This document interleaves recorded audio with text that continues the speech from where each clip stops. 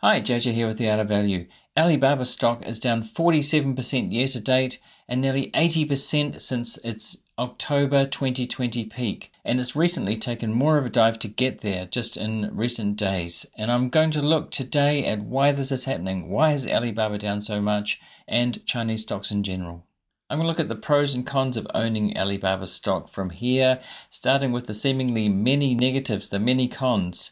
Full disclosure, I'm a Alibaba shareholder, a bag holder at this point. It's one of my worst performing stocks. Do I buy, sell, or hold? I'll talk about that later on in the video, but first, let's get into what's going on in China and with Alibaba stock. So why has Alibaba stock crashed so much lately, even more in recent days? It's definitely got something to do with the macro situation in China and the political situation there. If you're watching on video, on YouTube video or Spotify video, you'll see on the screen the 20th Annual Communist Party Conference, which happens every 5 years. On the screen now, you'll see a picture of Hu Jintao being removed, very publicly removed from the Congress. The pictures were beamed around the world, and the market did not like that when it happened. That was the time when the stock fell after that. It was announced at the conference that President Xi Jinping is going to stay on for another term, a third term, which is very rare.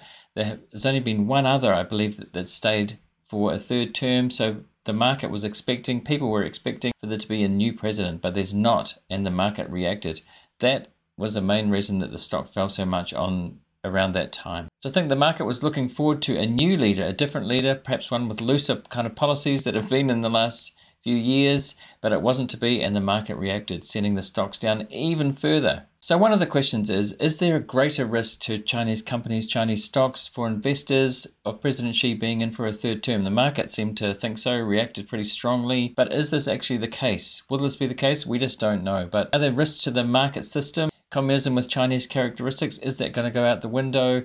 Is the growth rate in China going to slow down? And prosperity in general for Chinese citizens, is that going to go down from what we've seen in recent decades? One of the things that spooked investors even more is that Xi has talked about promoting common prosperity, which isn't necessarily a bad thing, but how is he going to get there? He's talked about regulating the order of income distribution and regulating the mechanism of wealth accumulation, whatever that means. This has made investors concerned, because what does that mean? Baba's, for instance, has been buying back shares. Does that mean that will come to a stop because it's enriching shareholders by doing that? Will there be certain policies in place to stop people becoming individually wealthy and more common prosperity? Will there be less of the previous system that's done so well for China with communism with Chinese characteristics, they called it, which is basically a market system? Are they going to pull back from that? Is it going to continue with Xi pulling back from that, cracking down on tech companies? We just don't know that yet, but investors seem spooked by it. Investors have been hoping that policies will be loosened a bit, but that does not look likely now. And of course, one of those policies is the pandemic lockdowns, the shutdowns they've been having. Will they continue? It probably looks like it. Investors think so, and that's been slowing down the Chinese economy. Full year GDP was expected to be around 5% for 2022, but because of shutdowns and the slowdown in the economy, it looks like it's going to be around 2%. And it looks like that the lockdowns will continue and perhaps even get stricter. That's a fear of the market anyway. Investors are also wondering if there will be continued crackdowns on Chinese tech companies, which has driven the prices lower, obviously.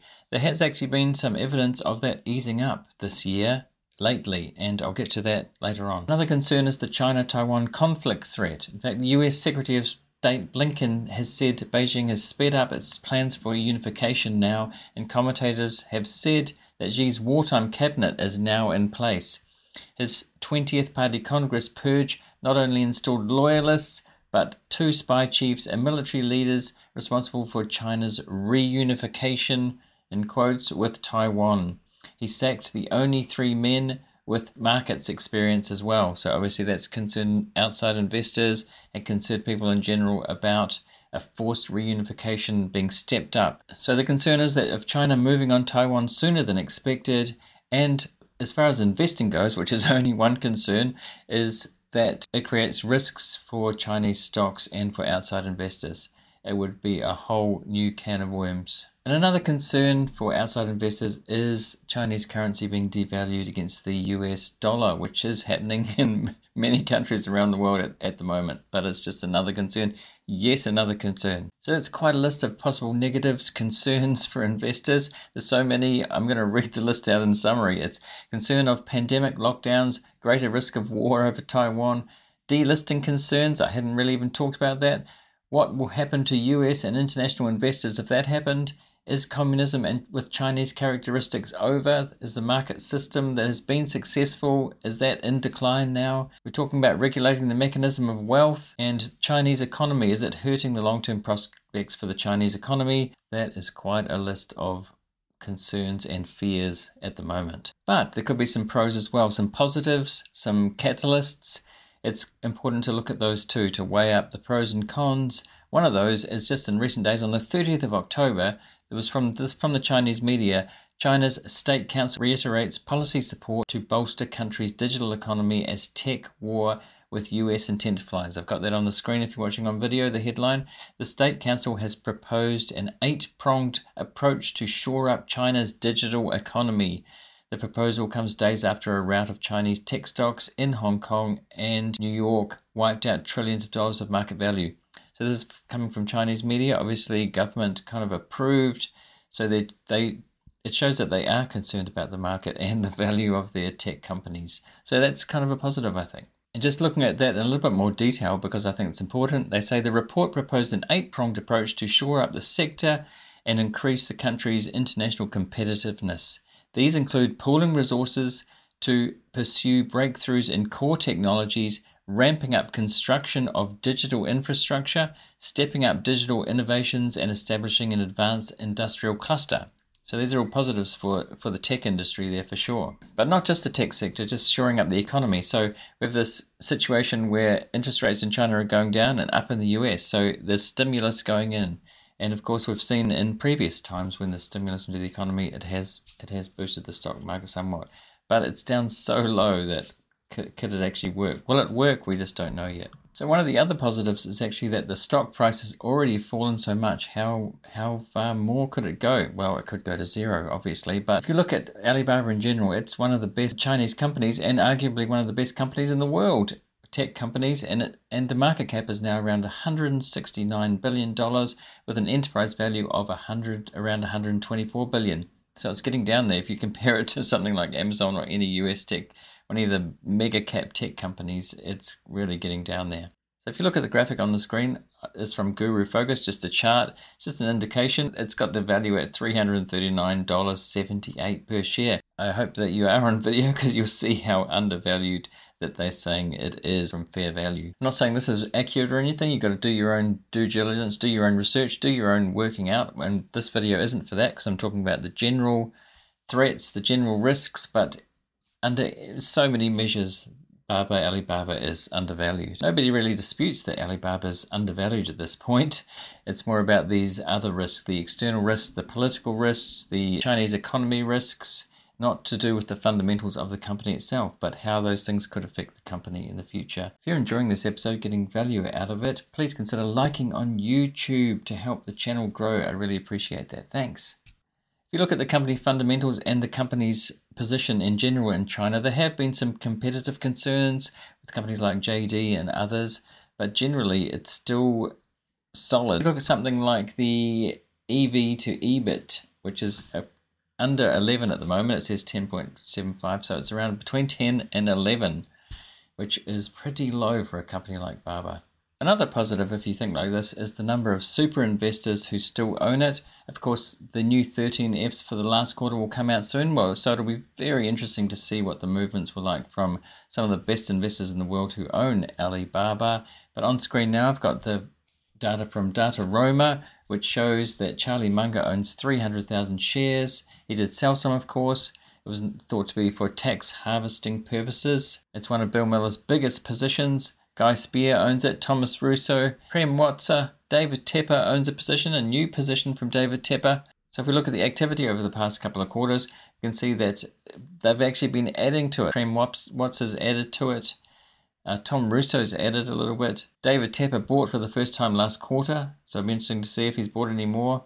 Of course, one of the investors who's not on that list anymore is Monish Pabrai, who sold Alibaba, sold out. He said after he sold that he sold for tax loss harvesting purposes and bought into Tencent through a company called Prosus, which owns Tencent. It was a complicated move, but he got tax loss harvesting in the US and managed to swap for a company that was down just as much as Alibaba was, Tencent. After researching it, after analyzing it, he thinks Tencent is one of the very best companies in the world. He also said he thinks Alibaba is a good company and could work out well over the next 10 years. We'll see for both of these companies. He basically swapped one good company for the other. He thought one was a little bit better than the other, so he swapped it out and got the tax loss harvesting at the same time. So it hasn't deterred a lot of these investors, as they haven't been scared out of Baba that we know of. We'll see what happens in the next 13F filing. It's difficult for retail investors like me and you to have conviction when the stock's been beaten down so much. There's so much fear and so many things going against the stock, the company, it seems. It reminds me of the coffee can portfolio, just to buy, not even look at the market, put it away for 10 years or more and see what happens. Some will do badly, but the ones that do well might do very well. And this is a good case. Like, just set and forget no matter what happens, no matter how much fear is going on. This is not financial advice at all, but I can just speak for myself. I'm just going to continue to hold, even though it's gone down a lot. I do like that coffee can approach of just kind of setting and forgetting and just see what happens over like the next 5 years. Unless something incredibly drastic happens, which will just go down even more. There is a risk of these things going to zero. That's always a risk, but this is a huge company. This is a huge company, one of the world's best companies. And so it's kind of a bet on the Chinese economy doing okay and things loosening up a bit. Some of the fear will go away, I think. We don't know what's going to happen. It could get worse, the Taiwan situation, all those negatives I said, but it's hard to see how it will get better soon, like over the next 6 to 12 months, but we just don't know that. So it'll be interesting to see. I'm just going to hold. I'm going to do nothing. I'm not buying any because I've reached my allocation. Of course, it would have been better to wait a bit from where I did, but I thought it was a good price where I bought it. But I'm not going to buy anymore because I'd go over my allocation. I've got enough allocated to China. It was partly a hedge against what was happening in the US. I thought the US market was overvalued, so China seemed like a good buy then. And it even kind of seems like an even better buy now if you think that way. And the US has gone down. The US market's gone down in the meantime, so that did happen. I would love to hear your opinion on Alibaba or Chinese stocks in general, the Chinese situation. Do you think it's worth holding on? Do you think there's a lot of FUD, a lot of fear, uncertainty and doubt, and it'll blow over and we'll come out the other side? What do you think? If you're on YouTube, leave a comment and tell me what you think of the situation. So if you've enjoyed this video, if you've got value out of it, and you're watching on YouTube, please consider subscribing on YouTube, or if you're in your favorite podcast player, subscribe or follow, whatever allows you to do. And I'll see you next time.